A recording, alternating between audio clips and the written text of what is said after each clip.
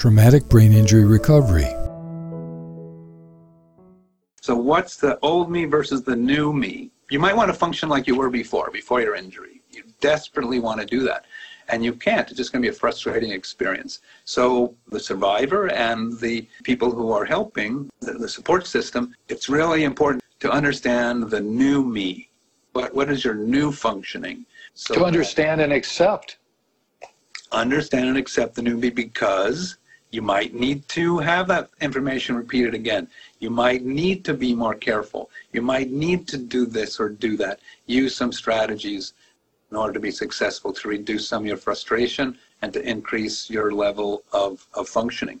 So the sooner, whenever it's possible, for a person to be able to know their new me, and that's something that I might do in terms of providing, well, these are your levels of functioning in all these different areas.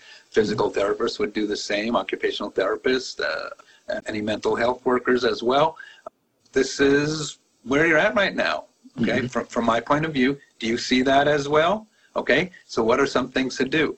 And the most important thing is for that client, that person, to be involved in the process. You'd be like, this person does this person does that. What does that person do for them to be their own assertive person, to them to be aware, for them to know what to do? And then you have the most important person on the team, the person who knows what he or she needs to do. I'm an advocate of that, for whether it's a person with a brain injury, an adult, or whether it's a student in a school, right? The student needs to know, what am I working on? What is my main goal, so that I can improve myself? That's why I can advocate for that, all those kinds of things. If we leave the student or leave the client out of the picture, we're just going to be having to work a lot harder. It occurs to me, as part of the coming to terms with the new me, is to grieving some losses.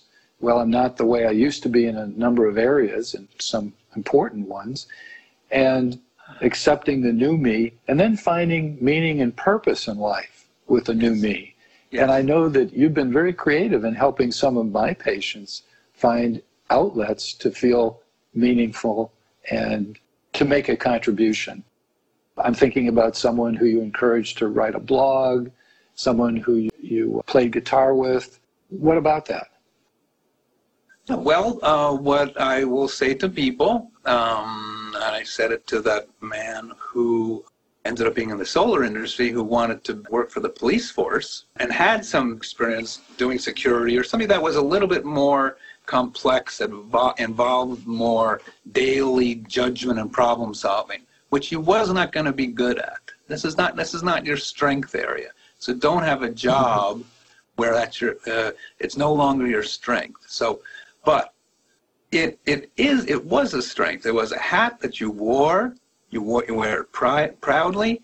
Put it on your shelf. Say, I was that in my life. I did that in my life. So it's not that I have to mourn that it's gone. I can celebrate that I did do that. You know, life can be long. Life can be varied with all kinds of things that we do and we achieve, but things don't last forever. That one didn't last forever.